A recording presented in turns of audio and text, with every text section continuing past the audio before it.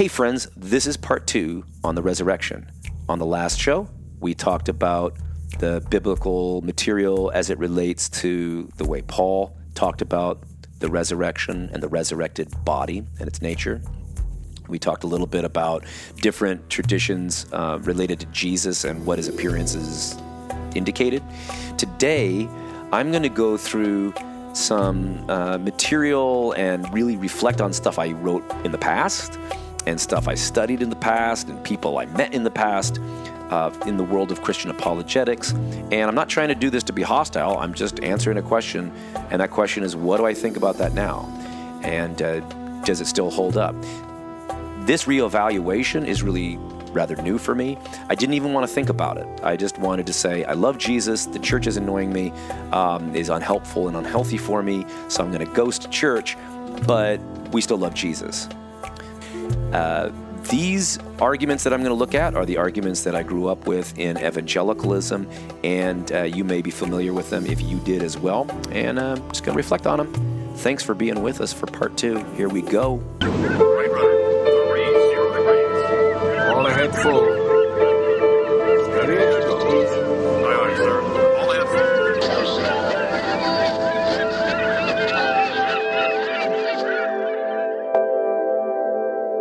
All right, welcome back, friends, to our discussion of the resurrection and my views of it now, and kind of what I'm thinking about the biblical narrative, and now for the second part, what I think about the apologetic arguments for the resurrection, something that was really important to me over the years for a variety of reasons. One, because of the intellectual heritage that I had grown up with my professor Rod Rosenblatt, who was a student of a guy named John Warwick Montgomery. Now, to put this in context, basically the Christian story, the Christian church has really relied upon these intellectual defenders that allowed people to accept Christianity using the tools of the reigning philosophies of the times. So to kind of give you just a backstory to this, if you look to the early church, people in the Hellenistic world, the first century, second century world around the Mediterranean, they were sometimes put off by the idea of the resurrection of the body. That just seemed odd. The idea that there was this religion that taught that we were all going to be zombies was kind of gross to some people. Like grandma resurrecting is odd and scary, and maybe something we don't want. I want to reemphasize something that maybe I didn't emphasize enough last time, and that is for theological, spiritual reasons, Stacy and I have come to think that the emphasis of churches on the afterlife and resurrection often are part of a denial of the mystical, immediate realities and values that we can find in the teachings of Jesus. And so, for a long time, I've said to students, if you're worried about death, first assume that that's like the end. Like, don't think about the afterlife for a second. Come to terms with that, find peace with that, and then you can have this wonderful extra icing on the cake, that this infinity that you can connect with through an understanding of Jesus' teachings and mysticism might also have this profoundly conscious continuance. That's a fun idea. But to emphasize that as a way to not really address injustices in this world is a problem. Okay. But back to the question of the historical arguments for the resurrection. You get, all right, before all this, you get thinkers like Clement of Alexandria, Justin Martyr, later St. Augustine, who are going to come and say, wait, if I bring Neoplatonism into the mix, then you can see how Christianity is a compelling philosophy. And so eventually, in early Christianity, Neoplatonism and Christianity are kind of seen as the same thing. until the High Middle Ages, when you have the Crusades, and people start coming back with Arabic translations of Aristotle, and they hadn't really run into Aristotle, and Aristotle disagrees with Platonism in key points. And so there was a crisis, and the crisis was resolved by the synthesis of Thomas Aquinas. Thomas Aquinas uses Aristotelian thinking to prove that Christianity is true. And so with that, you get the 5 ways, the 5 arguments for the existence of God, based on things like everything's in motion, there must have been a prime mover. We call that prime mover God. Everything that has a design must have a designer. The world seems to have a design, therefore there is a designer, probably God. So he uses these a posteriori arguments to show that that God is the cause of the effects that we see in the world, and God is the author of all this. But he uses, again, Aristotelianism, something that had been a threat to Christianity. And eventually, for Western Christian apologists, especially after the Reformation, Thomas Aquinas becomes the angelic doctor who teaches Catholic apologists how to argue for the rationality of their faith. And this works for a while until we come essentially to modernism and specifically analytic philosophy. There are other challenges, but analytic philosophy and the logical positivists, the group called the Vienna Circle, basically said you shouldn't believe in something unless it's verifiable or falsifiable. You've got 3 basic types of statements. You've got analytic statements. They're true by definition. 2 + 2 = 4. All bachelors are unmarried men. These are certainties, but they're logical certainties that may or may not have any relevance to actual, concrete, contingent reality. But you see then that theology, after this movement in the late 19th century and into the early 20th century of analytic philosophy, you see then that Christian theology becomes suspect. It's not something you can really talk about because the claims seem to not fit with what the hard sciences are able to produce. Not certainty, but probability. They deal in the realm of language that is what analytic philosophers would call synthetic statements. Synthetic statements are true or false based on data, right? So it's inductive, it's probabilistic, but you're assembling, your evidence, and you come to probable conclusions. But if you can't verify something, at least maybe you could falsify something.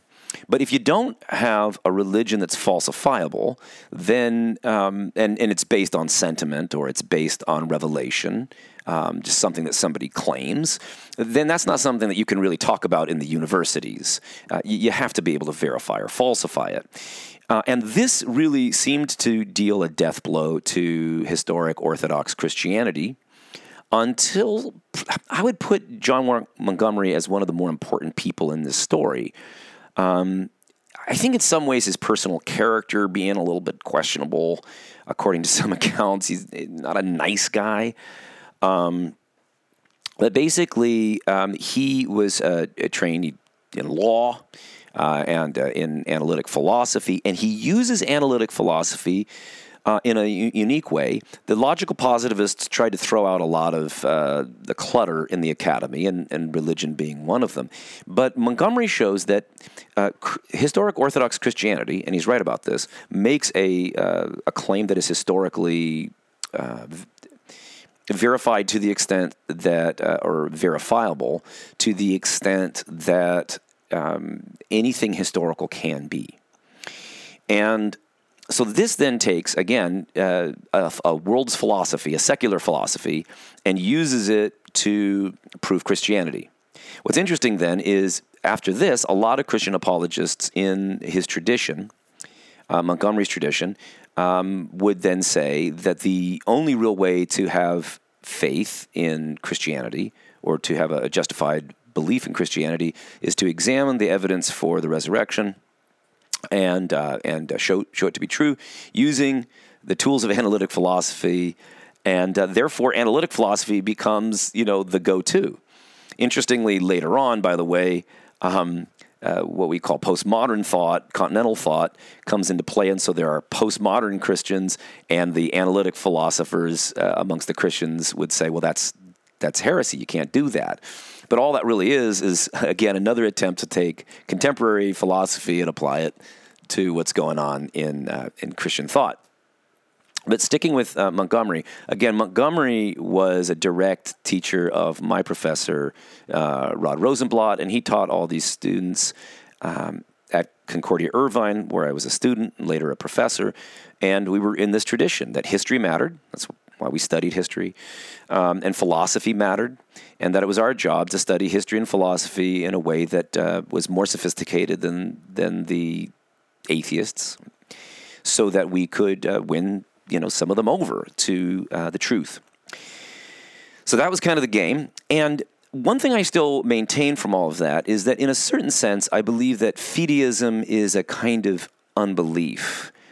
And that there is a clear reality to this claim that Western Christianity is a historically based religion. Like the verification of Jesus' resurrection is part of it, at least for these apologists. And I would say you see it in John Duns Scotus. You see it in Occam, where they're looking for not the sort of arguments for the existence of God that you see in Thomas Aquinas, because what's the point? A lot of people believe in God, but what about Christianity? Christianity is defended by this Jesus story that is historically connected.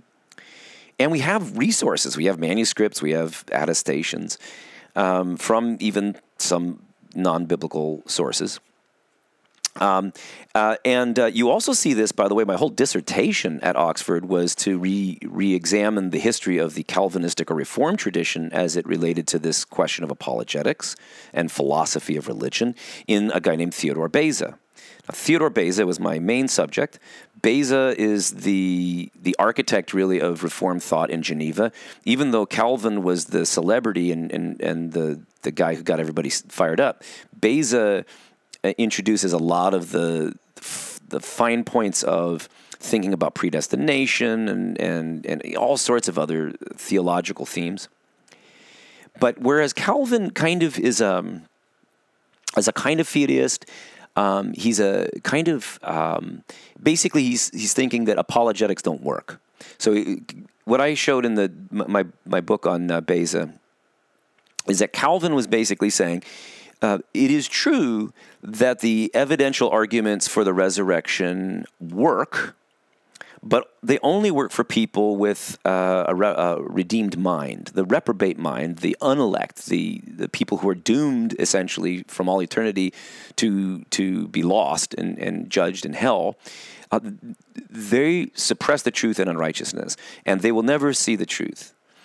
And therefore, there's no use in showing them the arguments. You can do it, but really it's only there to just kind of reassure yourself that you're on the right track. Beza goes another route, I argue, and Beza says, yes, it's true that those who believe are the elect of God and that they do not believe of their own accord or their own power, but God supernaturally changes their hearts and minds so that they will see the obvious truth of the evidential arguments for the resurrection.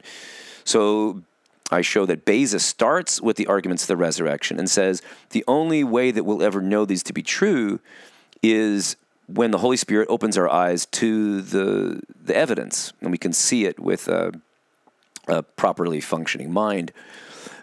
So he agrees with Calvin, but there's just a slight shift, whereas Calvin starts with belief in the resurrection and then talks about the evidence. Beza starts with the evidence and says that the evidence is a means, a concrete means, an inductive means by which God brings us to faith. So there's a place within Beza for apologetics, as long as we recognize that we do not think our way into heaven. We do not have the ability to say, well, we're better people than unbelievers because we know something that they don't, or we're smarter than them. It's not about that. It's a matter of the will. Nonetheless, many Reformed Christians in the 20th century do turn towards fideism. And at the same time, a lot of conservative Lutherans are fideistic, and practically a lot of non-denominational Christians are fideistic. It's just, this is what I believe. I can't prove it, but this is what I believe. I believe that fideism is a kind of unbelief. I believe that people being afraid to ask apologetic questions or questions about apologetics is a sign of fear. And there's a good reason to fear. Because in my experience, if you look into the questions that Montgomery and others want us to ask about the manuscript evidence and the history of the thing, you might just find that it's much more complicated than you once thought. It's not as simplistic. And if you've ever seen a swift and easy kind of apologetic argument for the resurrection, it might feel good, but one of the things that you might not realize is that they're not usually answering questions that people are actually asking. They're answering like what we call straw men, or they're arguing against straw men. Or they're arguing against arguments that came up in the 70s, but ignoring arguments that might have emerged in the last 15 years from biblical scholars. So that's an important piece to this. But in any case, when I say it's unbelief, is that I kind of get the sense that a lot of fundamentalists, like especially the angry fundamentalists, the anti-intellectual fundamentalists that caused me so much trouble over the years, they, I think, don't want to look at scientific evidence or manuscript evidence or the history of early Christianity in all its breadth, because they kind of have this sense that they won't be able to prove it.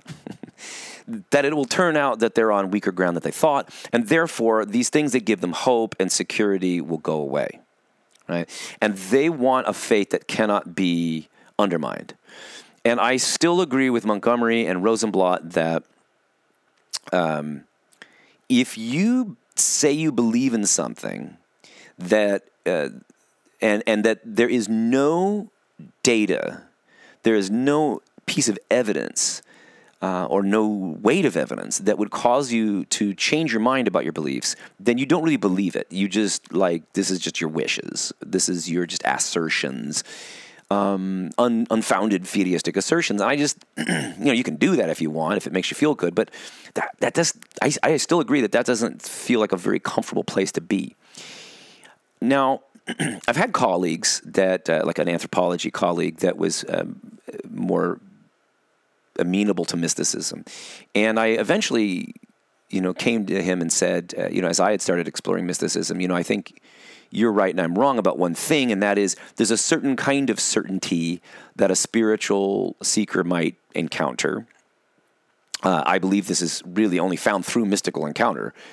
But there's a certain kind of certainty that is so profound that you'll never let it go. You have seen something that sometimes you might start to fall back asleep, or you lose touch with it. But there is a kind of certainty that you say, this is my reality, and I cannot imagine anything shaking this fundamental hope.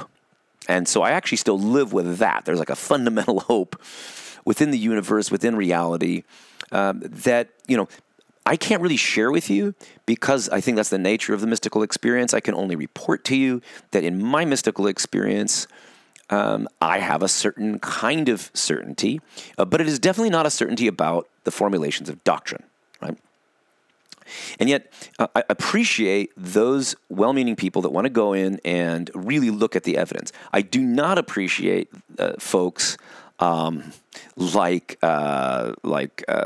these kind of like two-bit apologists, sometimes like the hustlers that exaggerate their claims of authority, their education.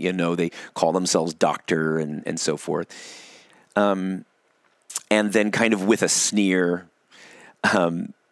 make it like everything they're saying is obvious, and everybody who doesn't agree with them is a fool.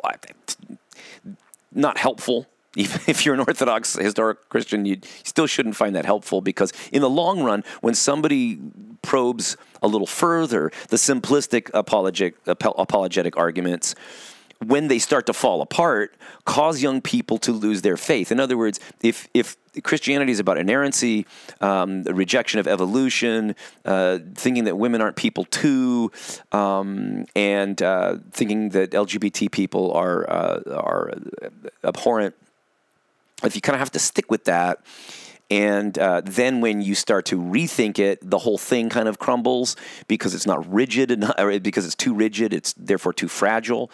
I think that's all stuff that's going on. But in many ways, like I said, in the 20th century, people wanted to not be afraid of that. They wanted to kind of stop the noise of the modernist world, the atheistic, agnostic world, from kind of making fun of Christians in the intellectual marketplace of ideas in the public square. So you have a couple forms of this kind of fideism. You see it in a guy named Karl Barth. Now, Karl Barth is a lot more groovy than I used to think. A cool guy, didn't like Hitler, rejects what's called natural theology because he recognizes if all you've got is nature, then Hitler's kind of right in the sense that evolution creates in us a certain kind of violence and competition. Buddhists and other spiritual seers will say that that's something we should overcome. But if Christians try to use nature to show what is, you come upon some problems, and maybe you didn't realize it originally. Thomas Aquinas says, for instance, sex is only for procreation. Animals only do it for procreation. But he didn't really understand what bonobo chimps were up to. He didn't really understand the sexual lives of dolphins. But there are all sorts of animals that enjoy sexual gratification that has nothing to do with procreation. So what does that mean? Does that mean that we should be promiscuous? I don't think any of us should say that just because we have certain urges, we should always follow those urges. I think it's probably more healthy to not be so confined as the church has tried to have us be confined, and so shameful and uptight about sex. But think about other things. Salt, sugar, these are things that our bodies want. Evolution has kind of encouraged us to seek after sweet things and salty things and fatty things for our survival. But now that we have more abundance in packaged foods, these things are problematic. So we need to kind of adjust our minds so that we can eat healthier, be healthier, Back to Karl Barth. Karl Barth rejects this idea that we should get our theology and our ethics from nature. We need it from revelation. There's compelling intellectual aspects to this. Also, Barth is going to say that Christians ask and answer their own questions. There's a narrative there that really can only be understood within the Christian context and cannot be really understood from a secular space. And what Karl Barth does in the movement from his, tradition and his students becomes called neo-orthodoxy, Barthianism, but basically he's not into apologetics, because basically he kind of sets out these two realms. There's a realm in which you can do your biblical scholarship and you can be a critic of the Bible in a scientific, scholarly way. But then there's this other thing. There's this cosmic proclamation of the early church, an orthodoxy that we should still use. So Barth wants us to speak like Christians again, and he's doing this in Europe in a world where, really people started to redefine what Christianity was. Why? Because governments and donors had created these educational spaces where people were paid to be professors of Christian theology, and yet they didn't really believe it in the original way. And so they kind of had to modify what they were doing. And Barth said, no, let's stop this nonsense, and let's just start talking theologically again, talking like Christians again. Now for Barth, what you have is this, imagine there's a big soccer field. And that's the field of academic research and knowledge. What Barth wants to say is, let us just carve out this little corner of the field, and that's where we're going to have our little sandbox, and it's going to be theology. It preserves the opportunity for Christians to speak like Christians, which has a lot of merit on its own, instead of having to force that narrative into the myth of the secular, which still is a myth and problematic. That is the idea that as human beings get smarter over time, they also become less transcendent or less supernatural. And that anytime somebody's talking about something that's spiritual, it's a good indication that they're stupid. And I think, I've seen this to not necessarily be the case. Certainly people are as religious as, they're as spiritual as they've probably always been, or at least there's still a significant aspect of that in people's lives. It just does not take the same old forms, and people are resistant, and I think rightly so, to institutionalized religion. Stacy and I think that you might need to ghost church, and that this is not something to mock. A lot of times I remember, Christians mocking people who said they were spiritual but not religious, mocking people that thought they could go encounter God on a hike on Sunday instead of going to church. And, maybe I laughed along, not too heartily. But in any case, these days we're pretty clear that there's nowhere in the Bible that says you have to be a member of a denomination and show up on a certain membership roll to avoid hell. I just, that's a construct that is unnecessary and kind of silly in our view. But in any case, to kind of have a language of faith that narrates the world, narrates evil, is really helpful and important. And as my late son Augie always said, one of the problems of modernism is that whether it's in a political form or a scientific form, that taking away spirituality from people is a unhelpful move, because we need to integrate our knowledge and we need to narrate our knowledge. It doesn't mean that we have to have a narration that includes the Greek gods or the Hebrew deity or whatever. It doesn't even need to require the supernatural, but it does need to have some kind of profound meaning. And, there were anarchists that saw this as well. A lot of late 19th century, early 20th century anarchists were, adamantly atheistic and materialistic, like Mikhail Bakunin. But eventually there were some that said, if you don't have a kind of a spiritual motivation or narrative, then it's anemic and it can't really carry the weight it needs to carry. And that's why Stacy and I are very interested in this idea that we're at least calling for now spiritual anarchy, sometimes Jesus anarchy. I suppose the last show and this show will help you realize why we're more reluctant to call it Christian anarchy, because in many ways, Christian anarchy relates to Christendom, which isn't the mission of Jesus so much as what I talked about on last show's podcast episode, that from Constantine to Charlemagne and then to the religious right, which I didn't mention then, but I should include that now. You have this co-opting of the message of Jesus for Western and specifically European dominance of the world, and Jesus becomes a mascot in that. And that Christendom is not something I necessarily, in fact, I don't want to endorse or identify with. As far as this idea of the myth of the secular goes, I think I've been kind of delighted to see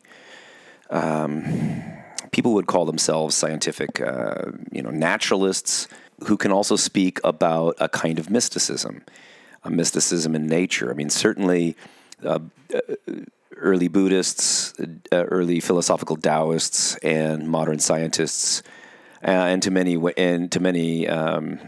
forms of Hinduism in the Vedanta, a kind of world in which they can all operate and appreciate similar themes and not have to rely on some kind of supernatural revelation. There is a mysticism, there is a spirituality that emerges even as we are shedding old forms of religion. And a lot of young people are interested in stuff that we call New Age, and some of it we in the Mallinson family have found kind of helpful and fun. We'll talk about on sometime in the future, like the ways in which things like, interestingly, something that John Warwick Montgomery thought was interesting and licit, the use of tarot cards along Jungian psychological lines, using tarot cards more like a Rorschach test or as a way of narrating our own mythical journey as human beings, rather than as fortune telling, that sort of thing, and like knowing your destiny. But like those new agey kind of things that we were told not to do, things like yoga, meditation, stuff not to practice, that stuff's still rocking. And I'm glad it's rocking. So in this weird way, I grew up in a world where everybody, or at least I came from a world in which everybody that grew up in America was supposed to have some, kind of connection to a religious identity, and that the atheists were and these outliers. Those distinctions are increasingly going away. But in any case, for Barth, he rightly was critical of a kind of black and white, and I mean this like in the TV kind of metaphor, a disenchanted modern universe, and one that the Christian church wasn't to adapt to, but to prophesy within or against even. And specifically, Barth was right about one thing, and that is Hitler comes to power through a kind of liberalism. We mean religious liberalism, and that is the kind of liberalism that says, I'm going to look at what the culture says, and I'm going to tailor the Christian message to appeal to and to be compatible with the mainstream culture. And that's a betrayal. No, the message of Jesus definitely is countercultural. And if it's not countercultural, then that's not helpful. And when it's not countercultural, it doesn't have a real strong ability to stop the Nazification of the church. Now, the Nazis is a side issue. The Nazis really proactively went in and disemboweled the church and put their own people in all that. But there is an element to which, even in our progressive churches in America today, they may all be saying the right things that corporations want to say about gender, politics, about race, and so forth. Even as they themselves are not really making significant changes in how they view workers or refugees or something. They might be compassionate in some ways, but ultimately, Christianity can't just be a social club and have any real value. If Christianity is going to have any value within a culture, it has to be radical, and it rarely is. But when it is, it's powerful. In any case, this idea that we're moving into a purely materialistic world, that was something people thought maybe in the 70s, but it doesn't seem to be the case. But Barth doesn't do enough, because what I agree with the group known as the Radical Orthodox, that everything's theological, that you're either an atheologian or a theologian. You've got to approach the world in some way that kind of comes to terms with a bigger question of what this all means, where it's coming from, and how we understand, the very fundamental reality in which we find ourselves. And therefore, Barth carves out a space in European theology, but doesn't really do much to influence the overall thinking of the world. But he got some good things. Now, there's a guy who's a little more anti-intellectual than Barth, and that is this guy Cornelius Van Til, though he was smart and researched and stuff like this. Cornelius Van Til influences Dutch neo-Calvinism in America, and the tradition there is known as presuppositionalism. Drawing from Calvin, but also from Hegel. Basically, it's this idea that there is the reprobate mind, like we saw in Calvin. They cannot understand things. They do not have proper noetic function, to use the language of a related philosophical tradition known as the Reformed epistemologists, which isn't worth getting into now. But Van Til basically says, you're not going to win in modern Western conversations by going to the evidence. So you either just presuppose it or not. A really great example of how this works in practice is the engagement between the disgusting, creepy, and occasionally American slavery defending Doug Wilson of the Christian homeschool movement and New St. Andrews in Moscow, Idaho. That guy. Doug Wilson, though, is an interesting conversation he has on a documentary. I forget the name. Check out protectyournoggin.org so I can give you the link. But it's between him and Christopher Hitchens. And the way they're able to get along is that Doug Wilson hears all the arguments from Christopher Hitchens and says, but we just fundamentally see the world from different perspectives. And he's right about one thing, Wilson is.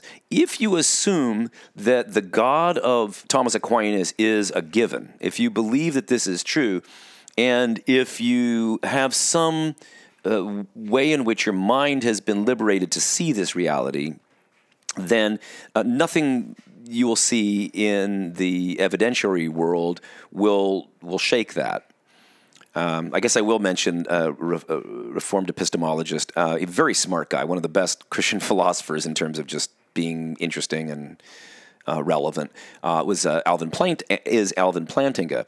Plantinga basically compares this whole thing to playing cards.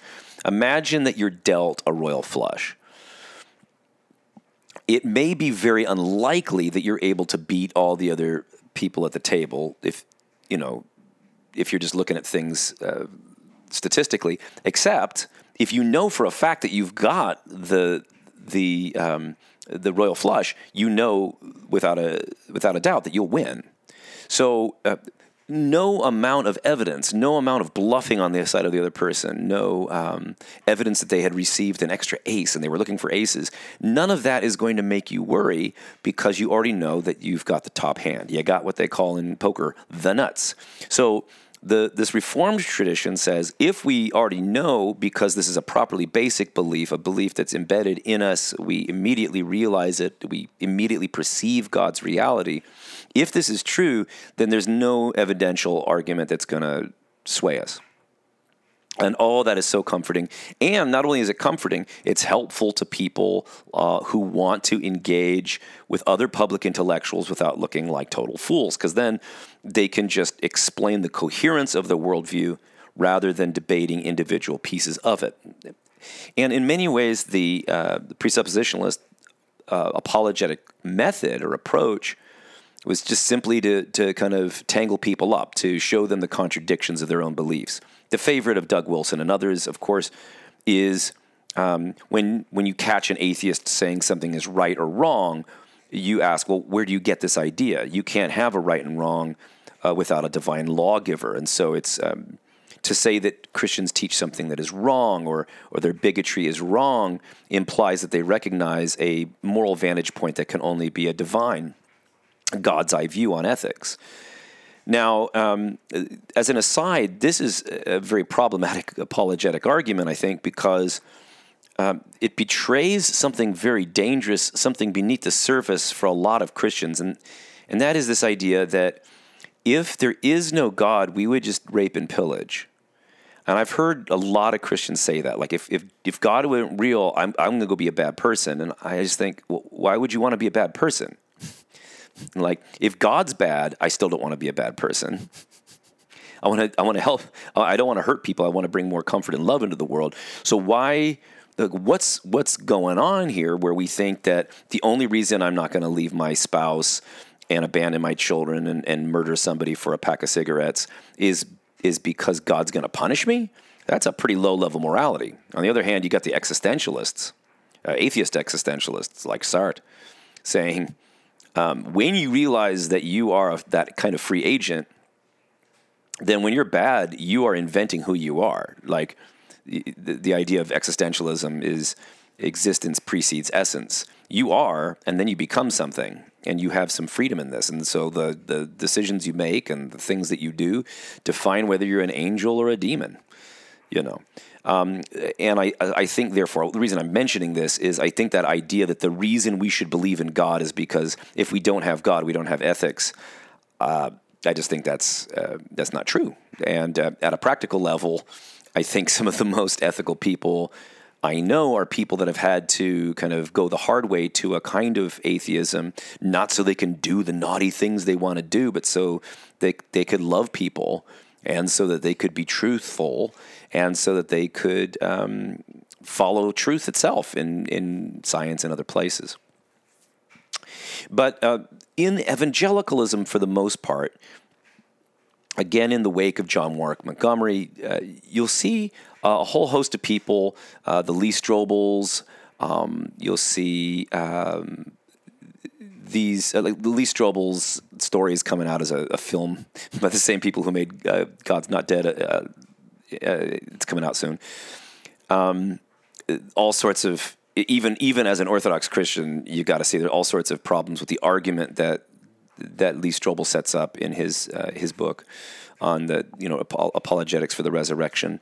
But you see all these people that like Ravi Zacharias was an example of somebody who inflated and lied really about his credentials to show how, of course, obviously Christianity is true. You have far more sophistication, and I think in many ways the best manifestation of this tradition of Montgomery is probably not like Josh McDowell, but rather this guy William Lane Craig. Now, some people say, "Hey, William Lane Craig kind of reminds them of a game show host," and I think that's ad hominem. That's unhelpful. I found him to be a nice guy. He's probably, of the apologists, besides like people that I've been in their networks, like Rosenblatt.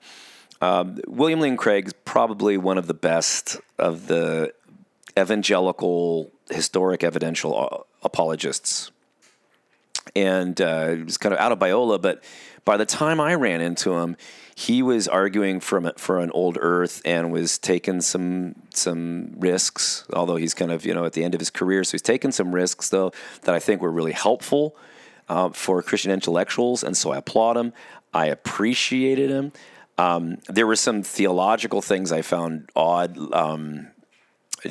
just about like the nature of the image of God and so forth in our conversations with Josh Swamidas when we were chatting. But ultimately a person of goodwill.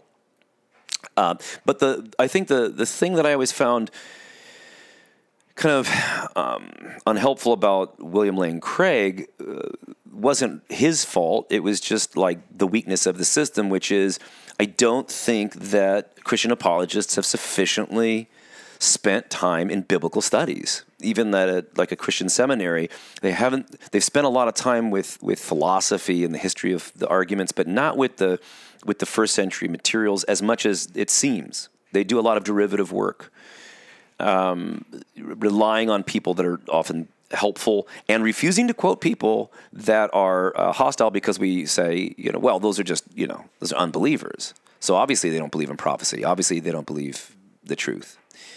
And I think that's something that really kind of threw me off for a long time because there were a lot of things that I just didn't entertain because the well had already been poisoned. You don't read that guy because he's obviously an antagonist. And we certainly don't read like Elaine Pagels or we don't read the women. That was not something to really entertain anyway, just because they were, women.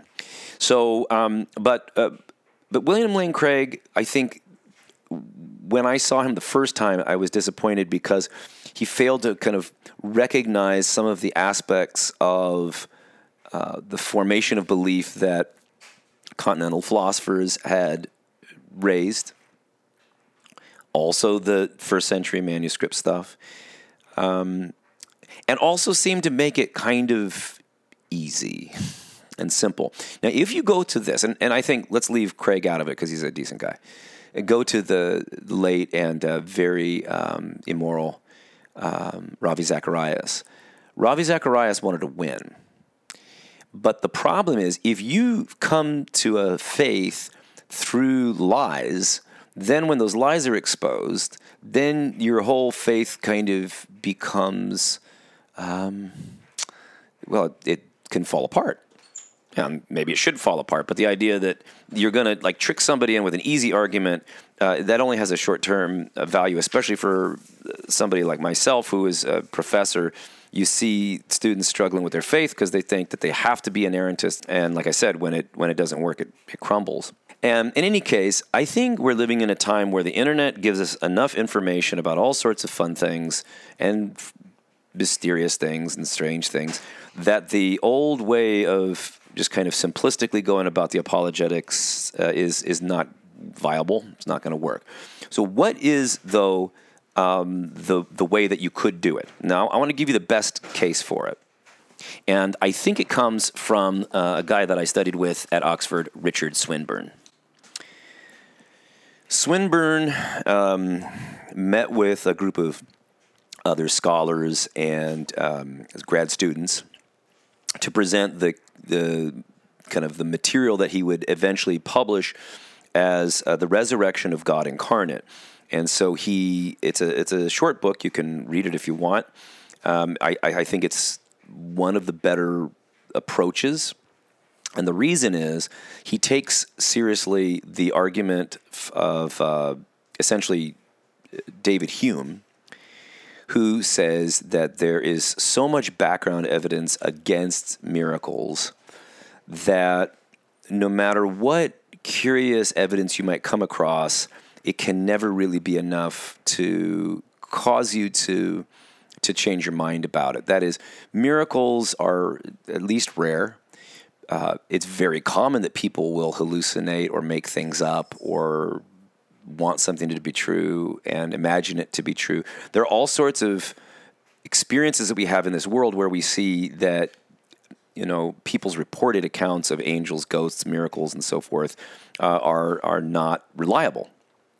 And on the other hand, resurrections are so infrequent, if not impossible, or as far as we're concerned, it's such a strange thing that you would need extraordinary evidence for it.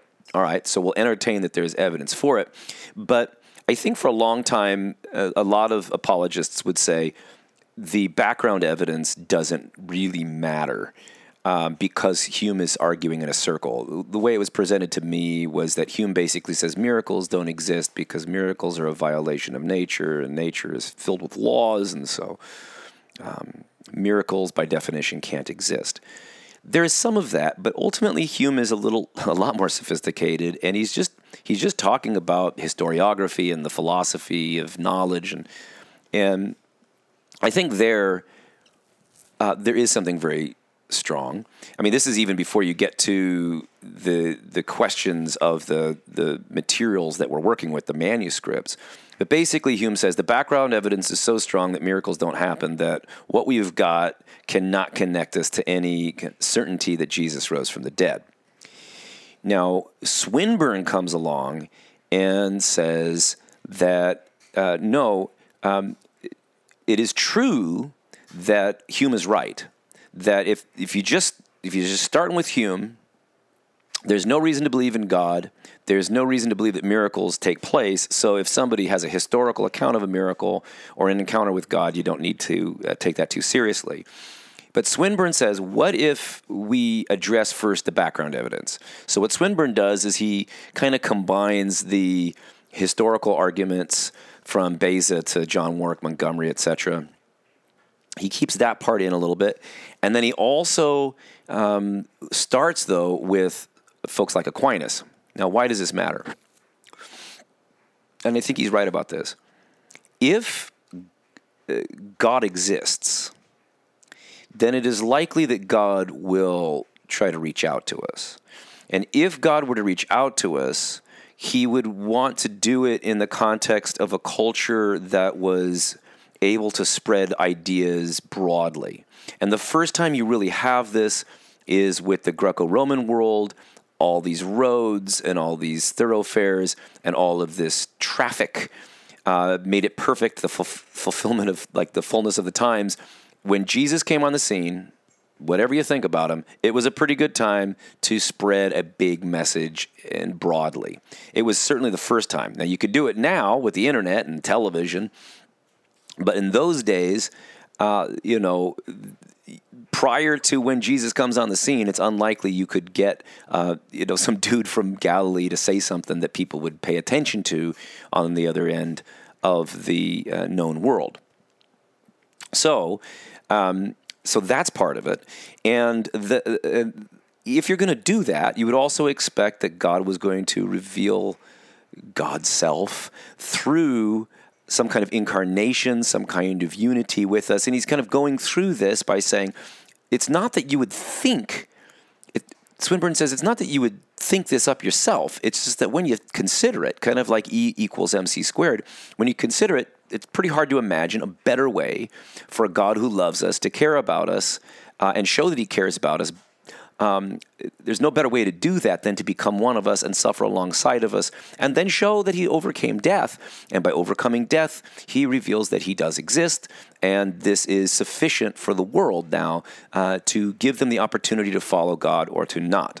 Okay, but what this means is that if the arguments for the existence of God from philosophy put, let's say, the probability that God exists to 75% or 80%. I mean, heck, even 50% in his model, which I'll get to in a moment. But if you have a reason to believe that God might exist, that's step one, and you have a reason to believe that something wild happened in the first century related to Jesus, so you put that at 60%, 50 to 75%, that Jesus rose from the dead historically, those things together kind of create a new formula for confidence. That is, and I agree with this, if there's no reason to believe in God, then the idea that Jesus rose from the dead to vindicate his interpretation of God makes less sense. But if there is reason to believe in God, we could compare Jesus to other teachers, and we'll see that, as I said, the Buddha doesn't say much about God. Muhammad says slightly different things about God.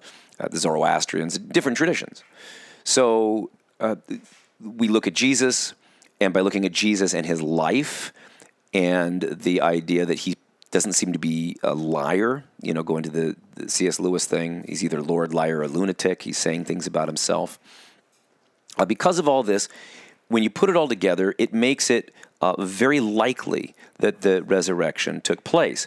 Now, what's different about Swinburne is that he's drawing upon both theistic philosophical arguments and historical arguments, and he's putting them together because they relate to each other from the perspective of probability theory, and in particular, a very specific thing called Bayes' theorem or Bayesian probability.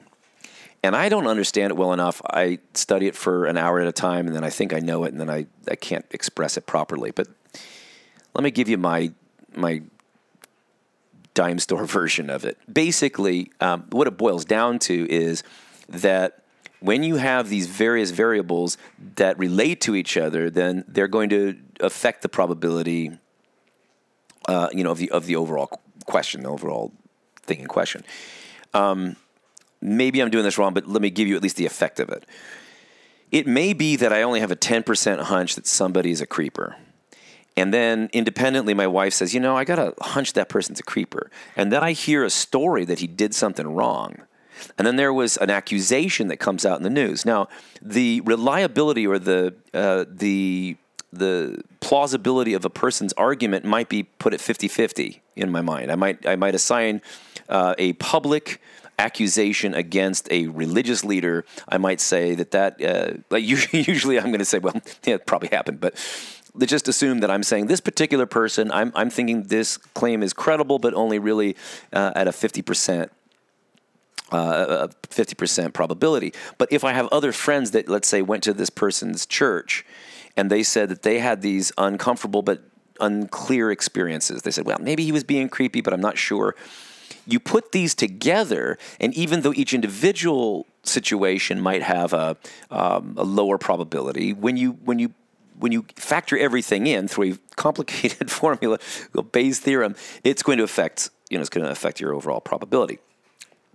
So check that out. And if you love Bayesian probability, then read the very last section, which was too dense for me, to kind of see what you think of that, what do you think of his argument.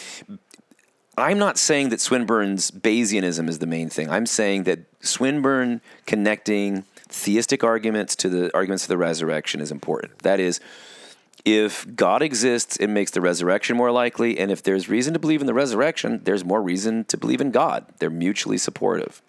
Fair enough, and I think that's interesting and cool. So the way I kind of played this out myself was in the context of the Christian paradigm. That is, one of the things I got from my professor, Alistair McGrath, was the importance of abduction. That really, when you're trying to make a case for the Christian way of thinking, you've got to do it by saying this makes the best sense of everything. It's the best, how can I say it? It's the best possible explanation. It has explanatory value. So as I look at things, they're clarified by this Christianity rather than darkened by it. And so I've written about this in a Festschrift for in a Festschrift for Rod Rosenblatt. I wrote a piece called Epistemology of the Cross, where I give a criticism of Alvin Plantinga and the Reformed epistemologists, and basically argue for a way of seeing the world through paradigms. And for this, I draw from the philosopher of religion, Ian Barber, who is very, very helpful by providing 4 criteria, or what he calls 4 trans-paradigmatic criteria. That is, he agrees with the presuppositionalists and everybody, I'm sorry, not everybody, but people that we've been discussing, like Swinburne, who would say that the background evidence that we bring to the table as we look at any assembly of data, when we're doing this, we're always doing it with a bias, and we have to constantly evaluate that bias. And in an intellectual world, we call this a paradigm. It's a network of beliefs. So we all operate with paradigms. I like the language of paradigm better than worldview. Usually worldview is something that I hear from Christians that are tending to be anti-intellectual presuppositionalists. But in any case, you could use that if you want. But I like this idea of paradigm. So, if you've noticed that Stacy and I have had this dramatic change in the way we've been thinking and talking about stuff, it's not entirely new. You could probably see evidence of it in our earlier stuff. But we had a paradigm shift that has allowed us to kind of rethink a lot of different things, including what we're looking at now, the resurrection, starting out by saying, heck, for our own safety and sanity, we got a ghost church, and then all of a sudden realizing, this allows us to have space to actually answer listener questions in a candid way. Not that we were trying to be deceptive in the past, it's just that now I can actually look at it without worrying about what people are going to think about what I say, and I'm just going to tell you what I think. I could be totally wrong, of course. And this is what I think. In any case, so the problem is, though, we're all stuck with these paradigms for a while. We got to figure out, is my paradigm a good paradigm? Should I change my paradigm? And when should I change my paradigm? For this, we need trans-paradigmatic criteria. This is what Ian Barber provides, or what he suggests. And I think you should use it. You should consider using it for life in all sorts of things, like, is this person worth dating? You got to look at all these different things. And here they are. These are the things that you apply to your paradigm to see whether the paradigm is something that you should continue to hold. First, agreement with data. That is, does what I'm believing as my overall belief system compatible with the evidence that I'm getting in the experiential world? And it's okay if there are anomalies. Obviously, there are going to be all sorts of times when something doesn't make sense to us. But if we're constantly confronted with data that we can't integrate into our view of the world, at some point, we're going to have to consider modifying it or swapping it out for something altogether. If, on the other hand, every time we look at the data, we say, this fits with what my paradigm is, then that's generally a better space. It is, of course, true that we tend to have confirmation bias, so you can't just have that criterion. So he's got also coherence. Coherence is the idea that your beliefs fit together. Now, this one's the most dangerous, I think, because all of the best science tends to not to ignore anomalies, but hones in on them and says, all right, what do we learn from this anomaly? An anomaly being a piece of data that doesn't fit what we already think, and so it causes us to examine our system. It is not good science. It is not good philosophy. It's not good biblical studies, for that matter, to try to cram any individual instance of something into a system. Martin Luther didn't think we should do that. Occam certainly didn't think we should do that. It's just not good science, not good philosophy. The problem is, for coherence, that with respect to coherence, lots of things are coherent and just bonkers, right? So 9/11 conspiracy theories, the QAnon nonsense, just all conspiracy thinking in general is often more coherent than the accounts that we have of actual real events. And yet they're coherent because there's only a select few people kind of putting it together. So the idea that the Bible has slightly different takes on the resurrection isn't in itself a problem. That's what you would expect. It's the nature of those discrepancies that I'll get to maybe in a moment. Well, look, let's get to them now. The coherence of Christianity as a theology is okay. I got that, right? But the coherence of Christianity in terms of the biblical record, as I've already started to get into on the first part of this examination of the resurrection, is not as strong as we were led to believe. You've got a lot of difference already between Paul, Peter, and James. They get along, but they don't all see things exactly the same way. And then you get to the synoptics. The synoptic gospels are generally the same, but they're not identical. They're slightly different takes on the resurrection. I think the best evidence is that Mark does not have an elaborate account of the resurrection, but it ends kind of abruptly. And definitely not in the elaborate way that you see in some of the other spots, like Luke and John. And, on top of all that, this whole conversation that Jesus was having with folks was from, and with uneducated people. They were not idiots, but they were uneducated formally. They were Aramaic speakers. These were the first disciples. And the books that we have about all of this were written at least 50 years later. The books were written in Greek and clearly show that they were written from the perspective of somebody who had a slightly higher echelon, especially when you see shifts from things like blessed are the poor or blessed are you poor to blessed are the poor in spirit. It seems to be something that's more palatable to a wealthier audience. Even though the first century Jewish Christian church in Jerusalem seemed to have been very clearly poor. When we start to ask questions, if we're looking at coherence, did both of the people on the cross next to Jesus, did they mock him? Or did one of them affirm Jesus and the other mock him? Who went to the tomb? Was it Mary Magdalene? Did Mary Magdalene go alone? Did she go with others? And who was at the tomb? Was it one man? Was it two men? Was it an angel? Were the disciples supposed to stay in Jerusalem, or were they supposed to go to Galilee? These are questions that you'll see, or that will arise in your mind as you look to the Synoptic Gospels and to John. And then, of course, it further complicates it if you even entertain some of the accounts outside of that, such as the Gospel of Thomas. Now, I suppose I kind of got a little ahead of myself. The first part is agreement with data. And now I'm on to the topic of coherence. So the first criterion is agreement with data. And I explained what it was, but I didn't tell you what I thought about the data. I will say that if you look to N.T. Wright, N.T. Wright wrote a really fat argument about a book about the resurrection. I think it's the best exhaustive historical case related to the resurrection. And I think what's really strong there is related to this idea of data, and that I still agree with, and that is that something happened.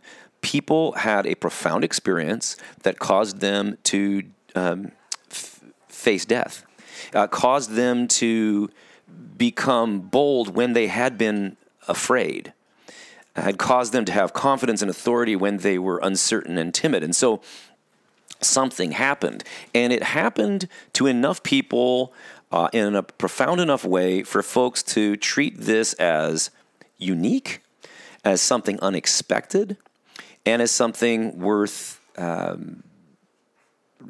risking a lot for. So I think the data does show that there was a dude in the first century, definitely a dude in the first century named Jesus. Jesus was crucified. I think it's as certain as you can get that Jesus existed and was crucified, and that the disciples were originally afraid, and then they came to a certain kind of confidence.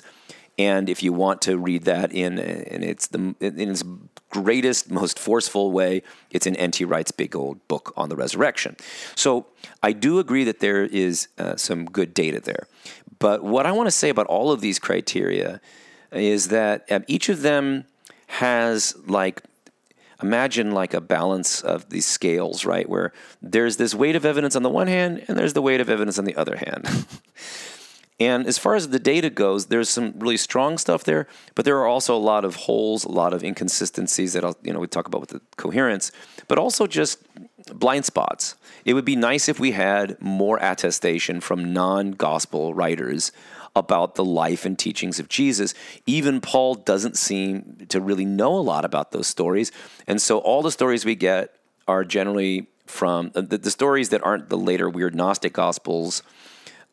So they're saying, he's the fulfillment of these Hebrew Bible prophecies, and sometimes it seems like either the gospel writers themselves or editors were tweaking with things in ways that they thought were helpful, like when Jesus comes to, I forget which of the gospel writers says this, but Jesus comes into Jerusalem on a donkey and a foal so that he can fulfill the prophecy, but the prophecy was written in Hebrew parallelism, so the two words were supposed to be synonymous. So somewhere along the line, either the gospel writer or an editor tried to fix it so that it would fit with prophecy and therefore prove the thing. So there are lots of interesting and compelling things about the Bible that show some verification, and there are also some parts that seem problematic. But let's go with the idea that there is some data that is good data. It is not as good, I will say, as the evangelical apologists simplistically want you to think it is. And that is, these are the reliable four Gospels, and these are the ones that are authorized by all the early people. That's not necessarily true. There are lots of different takes on Jesus. These were written later. As we've already seen, they differ somewhat from Paul and Paul's understanding of things. And it's not clear at all that the disciples immediately see the resurrection in any case in the same kind of way. There's these stories that seem kind of fishy, like the Thomas story seems a little fishy when you realize that there seems to be this tradition that Thomas denied, or at least the followers of Thomas, or people who claimed to be Gnostic followers of Thomas, denied the resurrection. The point is, though, why do we see things develop in the ways that they do? There are many times when an honest scholar will look at it and just recognize that these are biased sources. Doesn't mean they're wrong, but it doesn't mean that you can use them the way some people want to use them for historical evidence. And it's also important to note that there's a lot of reliance upon each of the documents that we have. So they're not really independent. Folks are using Luke. Folks are using Mark, and this thing that we think is in existence or was in existence that we don't have anymore, called Q, a source text of Jesus' sayings.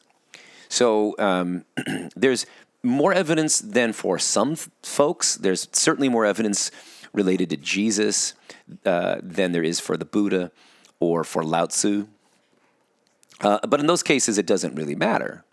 And I would even say, there's probably more access to the world of Jesus in some ways than the world of Muhammad. In terms of the early stuff, Muhammad's world is closer to ours in terms of the timeline. But I would say, fine, the data for what we have about Jesus is interesting, and there is information there. There's data there that also includes claims to the resurrection. And as we're not really worried too much here about whether or not Jesus seems to have transcended death and appeared to people, we're talking about now that kind of physical resurrection of a flesh and blood body, and whether that's the most important thing. Okay, and whether these arguments for that, and I think I should mention that these arguments are meant to prove the whole Bible. So like John Warwick Montgomery will say this straight out: you can't prove the Bible and then, because the Bible talks about Jesus, then say that Jesus is the Son of God and that these things are true. No. The Bible has its own internal and external evidence, and he's right about this. There's evidence that you consider related to this text, and if Jesus rose from the dead, and if what the Gospels say about him is accurate, then we should take what Jesus says very seriously. He's probably God if he rose from the dead. We may or may not be also. He may or may not be equal with God, but he's pretty special. He's pretty much going to be somebody we should listen to, because he's one of the only folks we know, if not the only person we know that has risen from the dead. So that's kind of the argument from Montgomery. You first start with the historical argument for the resurrection. You move back to it, right? Now, but in any case, so you go to agreement with data. I'll say, let's give it, let's even be generous and say it's like 50-50, 60-40 in favor of Orthodox Christianity, saying that Jesus rose from the dead in some way. But when we get to coherence, yes, we have coherence, but this is a less apparent thing when you go back to the time before Eusebius, as I'm saying. Before Eusebius, working with the empire kind of standardizes what's in and what's out. Then they start to burn, destroy in some way all these other various voices about Jesus. And these other voices are not in perfect agreement.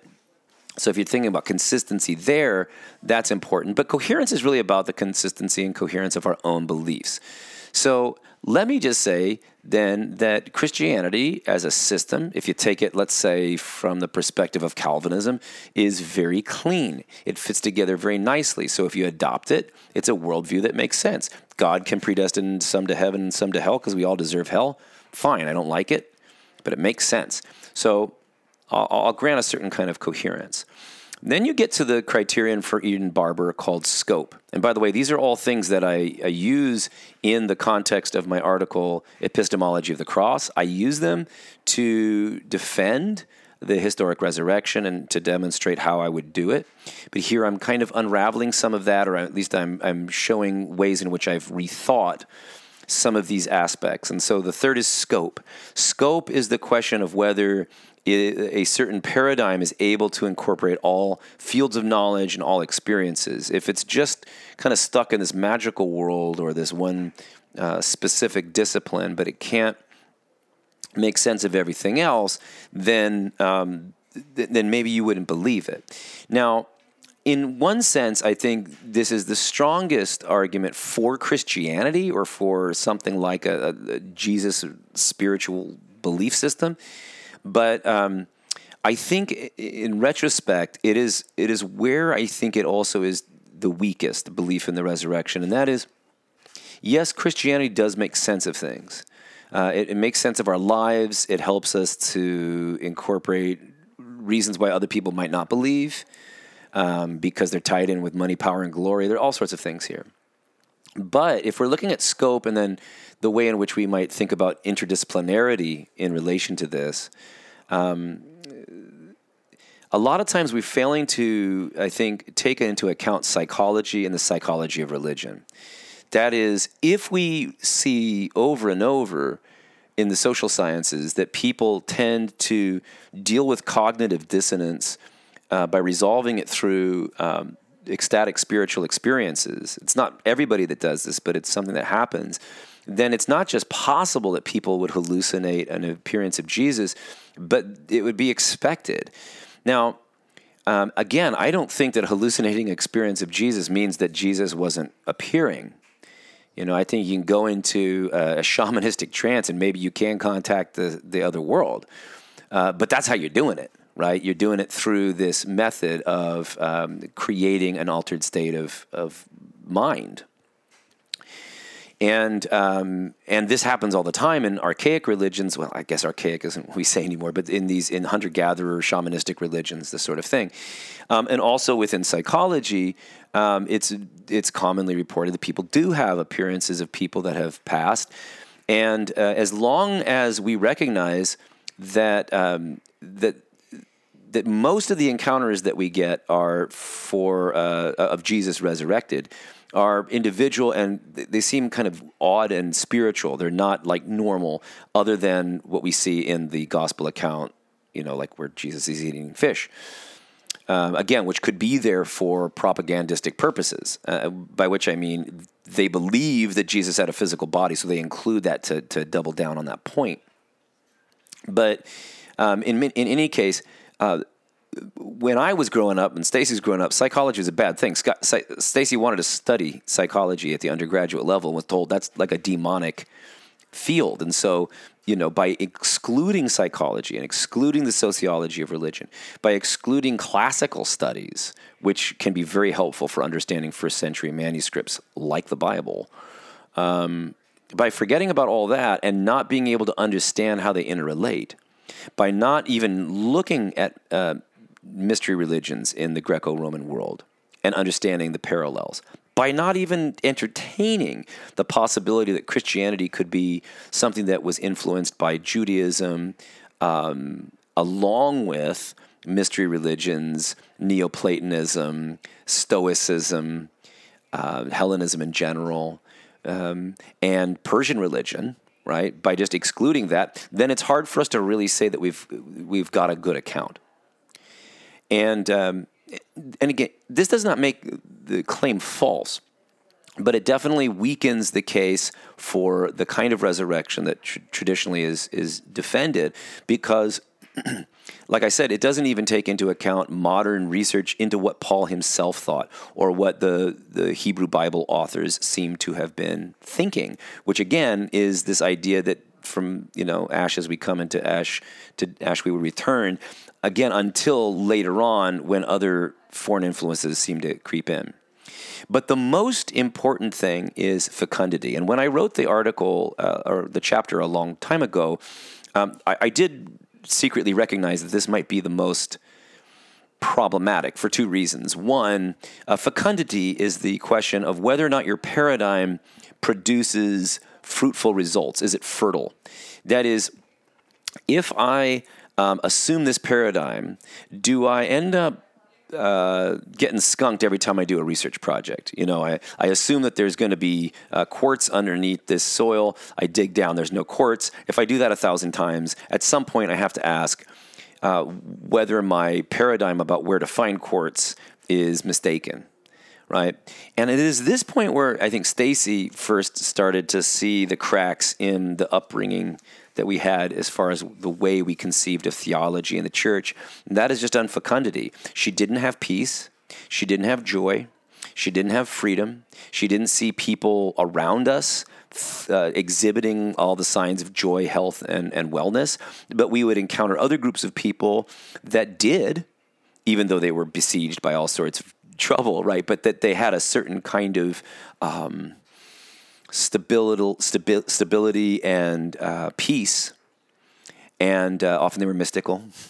Often they were just free to think what they think they should think and do what they need to do, as people. And we didn't see that enough in the Christian world. We saw people who were saying that they believed in this resurrection, but terrified of death. Even very important people that we knew in theology and so forth that were apologists that seemed to be very afraid of death. And then once we had a mystical kind of sense that we didn't need to be afraid of death, all these folks that were worried about the apologetics for the resurrection, it seemed like really kind of sad that folks, that's all they had, right? Like their lives are miserable.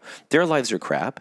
There's no way for them to find, fulfillment and joy and abundance in this life. They've got to wait for the next life. But they know that that's like, that's a kind of a wild claim that there's going to be a next life. So they got to go to the resurrection to see if they might have a next life. And so they're very receptive to arguments that the resurrection occurred. But just go with this. The fecundity of doing research and then coming up confused.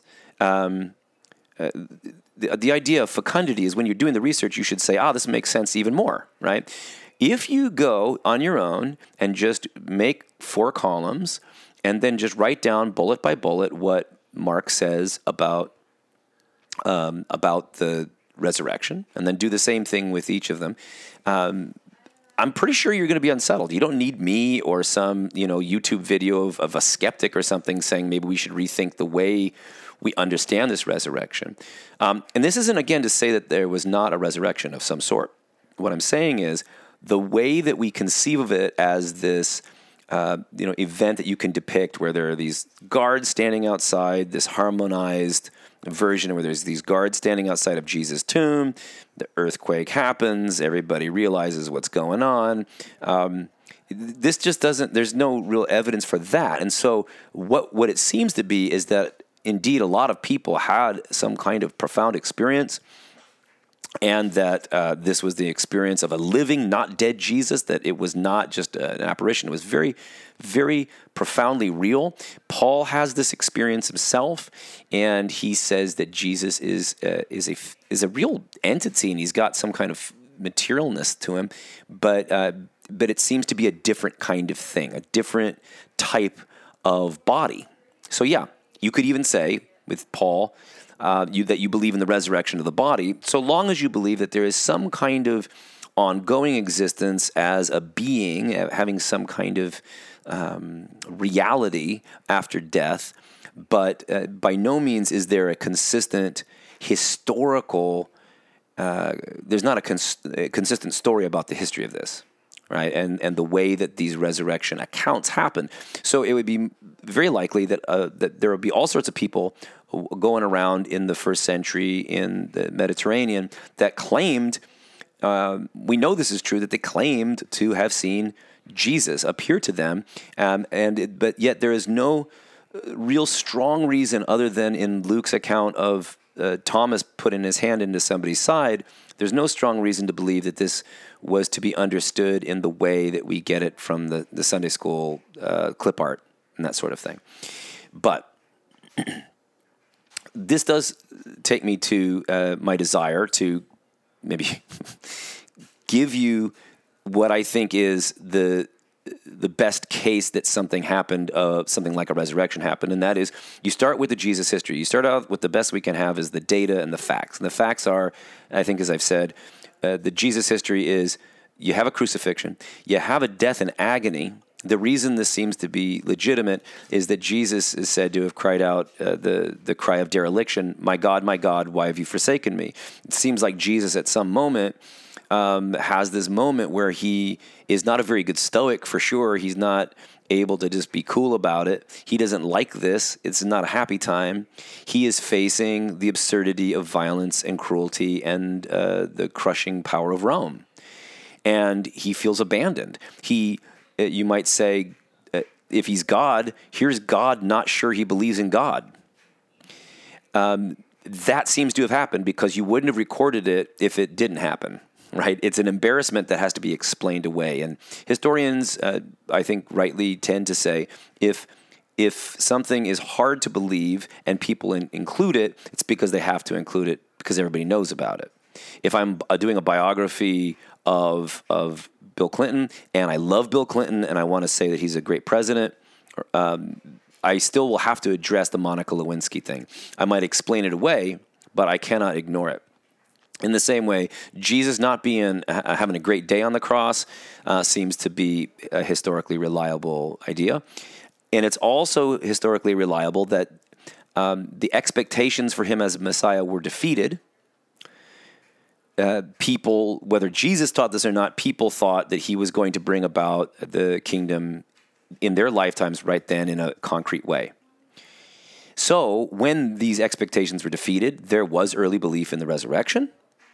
Within 20 years, early belief in the resurrection. It seems like when Paul's talking about it in 1 Corinthians, he's also referring to traditions and hymns that had recounted this resurrection.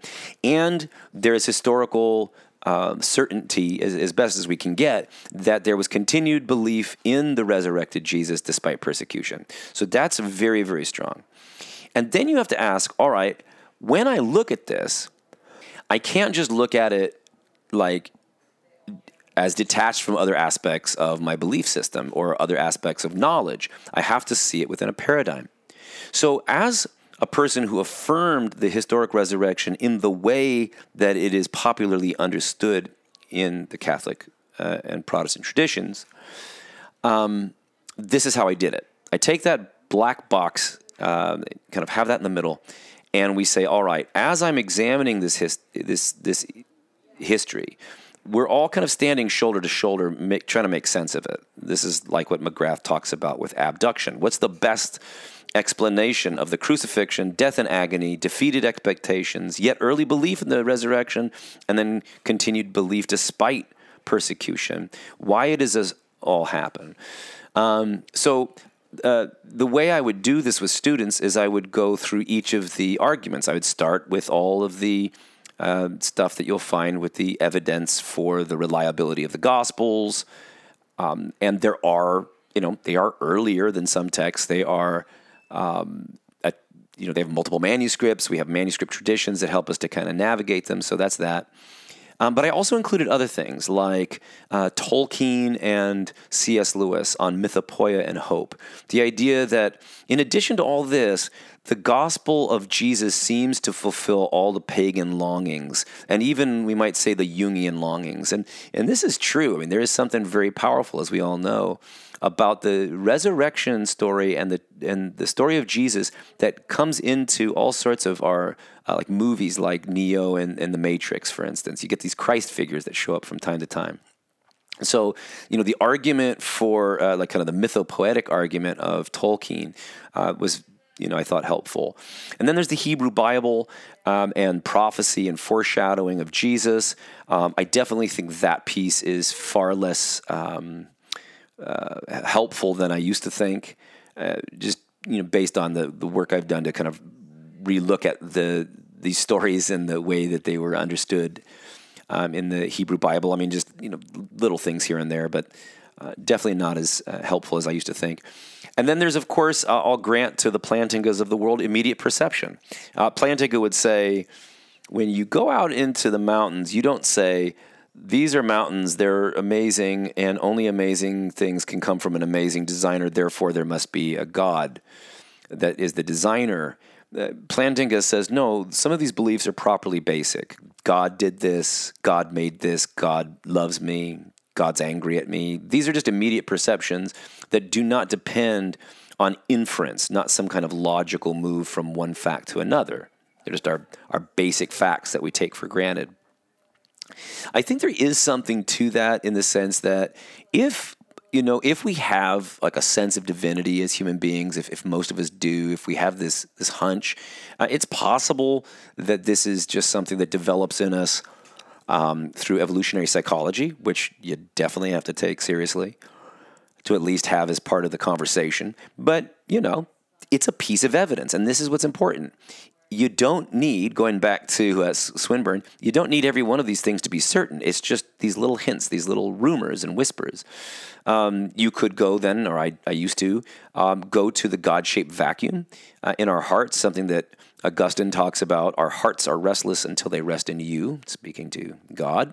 And so this idea that, C.S. Lewis picks up on fish don't know what water is, but they know when they need it, when they're flopping around on land.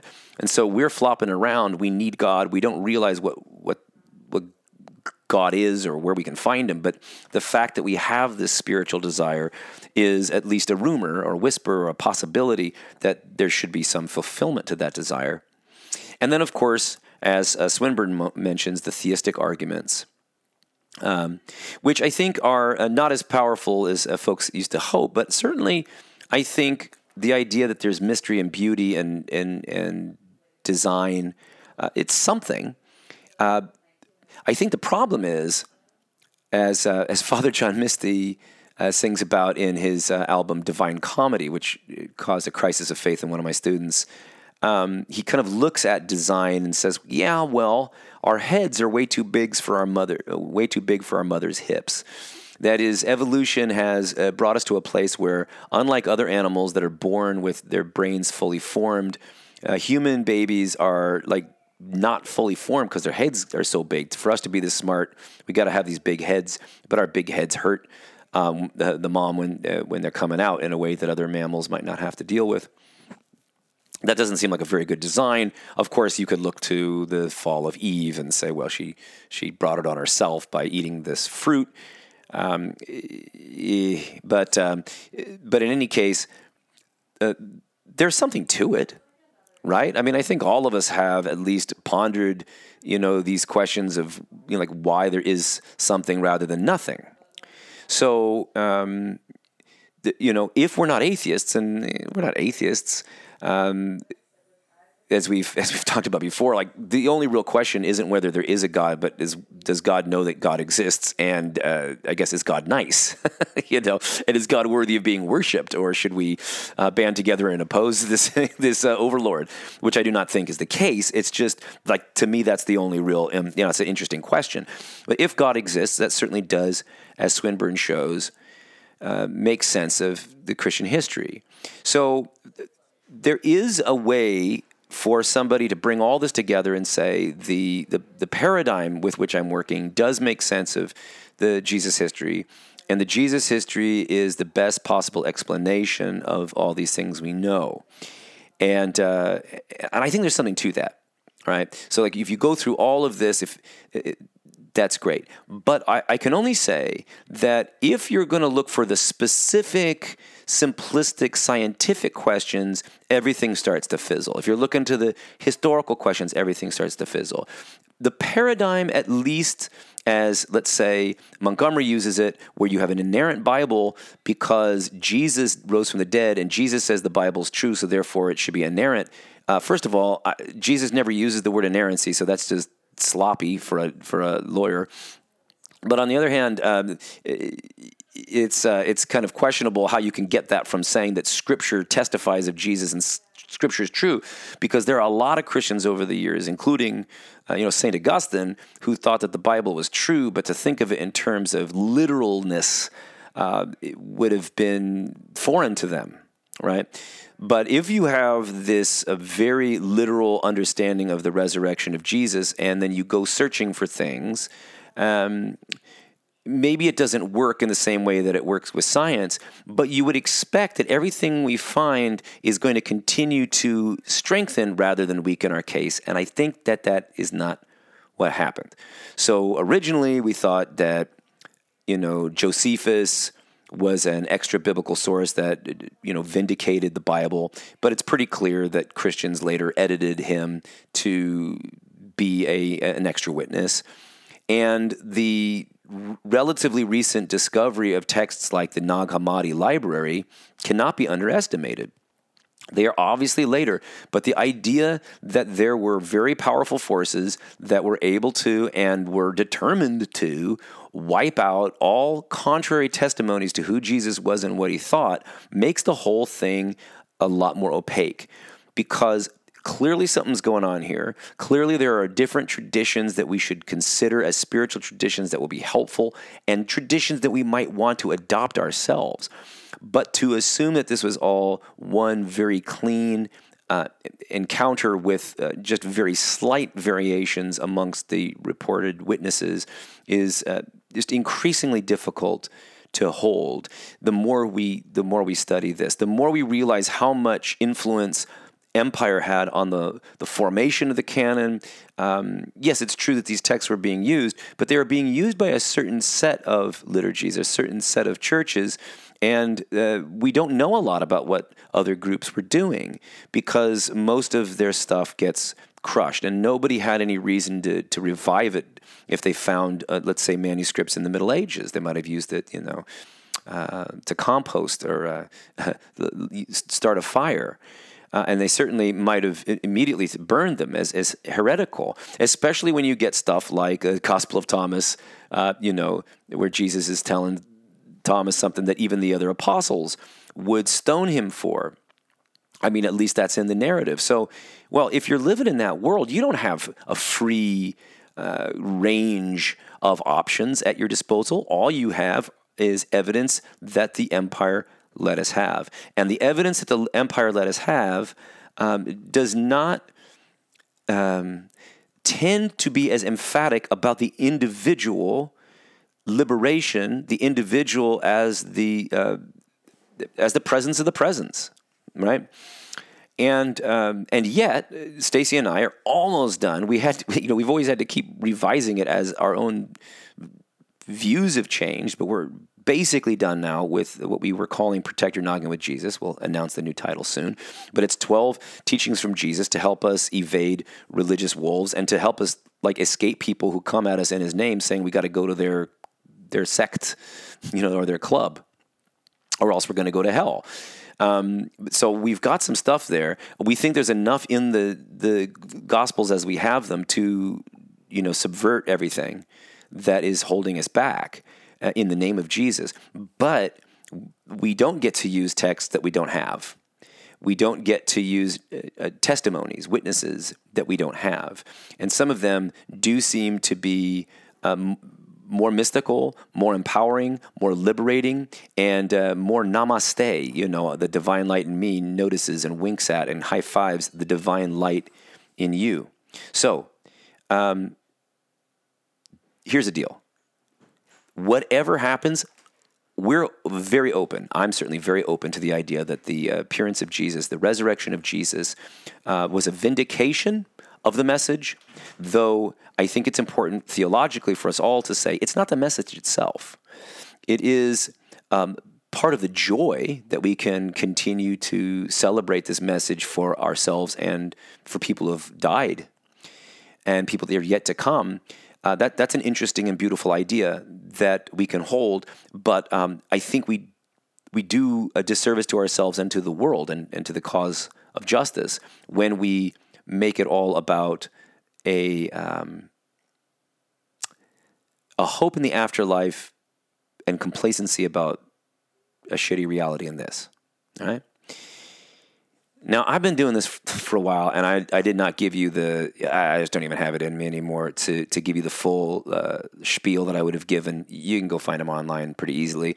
I used to do, in high school, I used to walk around with a leather hat, a guitar, a coffee mug that I would fill up in the teacher's lounge, and I wouldn't wear shoes. And instead of going to class, I just wander around, find people, and ask them if I could have 15 minutes to prove to them that the resurrection was true. I was really versed in it. I was really proud of myself. People said, that sounds good. I'd say, do you want to come to church? They'd say no. And the reason was because they didn't want to join a club of evildoers and bigots and anti-Semites and racists and collaborators with capitalism and homophobes and anti-environmentalists. I'm not saying that Christians are all that. I'm simply saying that people weren't really worried about the questions and the answers I was providing. They were asking for a philosophy of life, a spirituality in a better way that was sublime. And they did not detect in at least evangelicalism in America, at least the unchurched folks that I ran into, to share these historical arguments for the resurrection. They didn't care about the resurrection. They wanted to know if there was a way to life and life that was abundant. They wanted to know if there was a world of transformation, not just the kind of spackling over human wickedness and the hiding of sexual abuse in the church. And, how many times was I talking to somebody who had been abused in a church setting and wasn't going to go to church, but wasn't also going to tell me why they weren't? They might believe the arguments, but they're not going to go into a church because that's too dangerous. What I didn't know in high school was that the synoptics aren't really independent sources, Matthew, Mark, and Luke. They derive from a common textual tradition or two, so that's one. They're biased. Their best dating is, like I said, 65 to 90. Paul makes a reference to the resurrection 20 years after Jesus, but he wasn't a close eyewitness. He may have had a real experience. That helps us understand what they were thinking of when this experience is described. But as far as historical evidence, it's a lot weaker than I thought.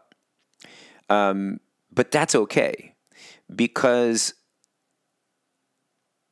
whether or not these details are real only matters if all you care about is the preservation of your own tradition as right and everybody else is wrong. But if you want to do a journey towards Jesus the way Buddhists do a journey towards their teacher, the Buddha, we can do this by not only examining what we have about the historical person, but also about the trajectories that flowed from that person. And we can evaluate those on whether or not they were helpful or harmful to the world, whether they were potent or impotent to heal, and whether or not they ring true. The point is, Stacy and I might no longer be Orthodox or Catholics as things turn out in the sense that people demand, but those people trace their lineage back to empire, and we're not that interested in that. In fact, that makes it not false for us, but definitely suspect. If you examine the life of Constantine himself, he still has iconography of paganism, and yet he wants, it seems, to use Christianity as a way to control people, and that's how we've experienced Christendom. That's how we experienced American right-wing conservatism. And the only way we found out of that, ironically, was the way of Jesus. And we believe that whatever happened, Jesus was special. And he was special enough that his movement could not die, even when he himself might have despaired over it. They can't kill Jesus. And they can't kill his movement.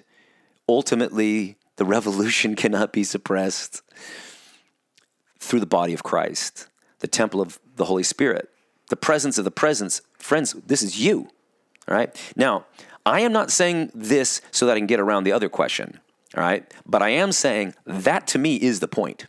That is the point biblically. It's the point to the early church that Christianity is about little Christs, little people that are embodying this Christ principle. They are the kingdom of priests. The temple is destroyed. It's built back up. It's either, and your options then, historically, are either that Jesus is a failure, his mission was a disaster, and there was nowhere to go from there, and that people invented a way to deal with it, okay, and we call that Christianity. Or there is a power, there is a spiritual power behind it, which I think might be true. I hope it to be true, and there is historical evidence for it to be true. That is, that there is a spiritual power that can bring down Rome itself. Nobody could do it. Like the Welsh, kind of put up a little fight there. The Picts, but it was like, it's hard to not get absorbed into the empire. But Christianity, in the early church, Jesus is able to bring about a message that subverts the empire. Unfortunately, within a few centuries, the last laugh, at least up until recently, has been that the empire co-opts, has a hostile takeover of the church in the spirit of Molech, not of Christ. The Antichrist wins pretty early on, and does so in a very, and I mean Antichrist is like a spirit. But if you want to destroy the subversive and radical message of Christianity, you can get people to say, sure, you can have all of that, but not in this life. And we're the ones who tell you what Christianity is about, because we appoint the bishops, and we convene the synods, and we convene the councils. I know that a lot of things I'm saying are things that I've heard on YouTube and stuff in the past, or read in books, and I was like, that's stupid. That pisses me off. I don't know any other way to see it. Like, some of this stuff is so obvious once you just kind of set aside some of the other baggage that you've got to bring with it. And so let me conclude with this. Anne Lamott. Oh my gosh. I always liked Anne Lamott's writing, and I liked her vibe. It's probably best for white ladies not to wear dreadlocks unless you're actually Rasta. You know what I'm saying? Like, you got to get into it. You got to do it for real. And even then, but forgiving her for a white woman, dreadlocks. She said this at Easter one time, and I said this was dumb, because I'd rather just be an atheist than deal with this. But she said, this is the Easter message, that awakening is possible to the goodness of God, the sacredness of human life, the sisterhood and brotherhood of all. That sounds like peace, though, to me, friends. This Easter message, that awakening, repentance is possible, that another world is possible, that there might be something transcendent. Friends, I don't know. Those of you who are more secular and you're like, hey, thanks, we've been digging your stuff, but now, like, look, you're backsliding into the Jesus. No. I got a hunch that everything's okay. I used to, in the old podcast, I said, everything's going to be okay. Right now, that doesn't feel good at all. Like, given the grief that our family's experienced and just this world is out of control. It was so hot. And, climate degradation, hostility, mistreatment of immigrants, healthcare system that's broken, all sorts of reasons to despair. When I say everything's going to be okay, I think the message that I'm feeling now is everything's fine. Everything's okay. And everything's a catastrophe. And this is paradox. There is a spiritual beauty that absorbs everything else. I still believe this. It's not just like I still believe it because I'm like holding on by my fingertips at the end. I've seen it and I can't prove it to you, and I'm not trying to prove it to you because I don't think that's really the best way to do it. You need to taste and see that the Lord is good. And that goodness, friends, is peace upon peace. He's risen. He's risen indeed, but maybe in a way we didn't expect. And maybe we can't fully figure it out, and maybe that mystery is part of the fun and the growth. Anyway, friends, take care. Rock steady.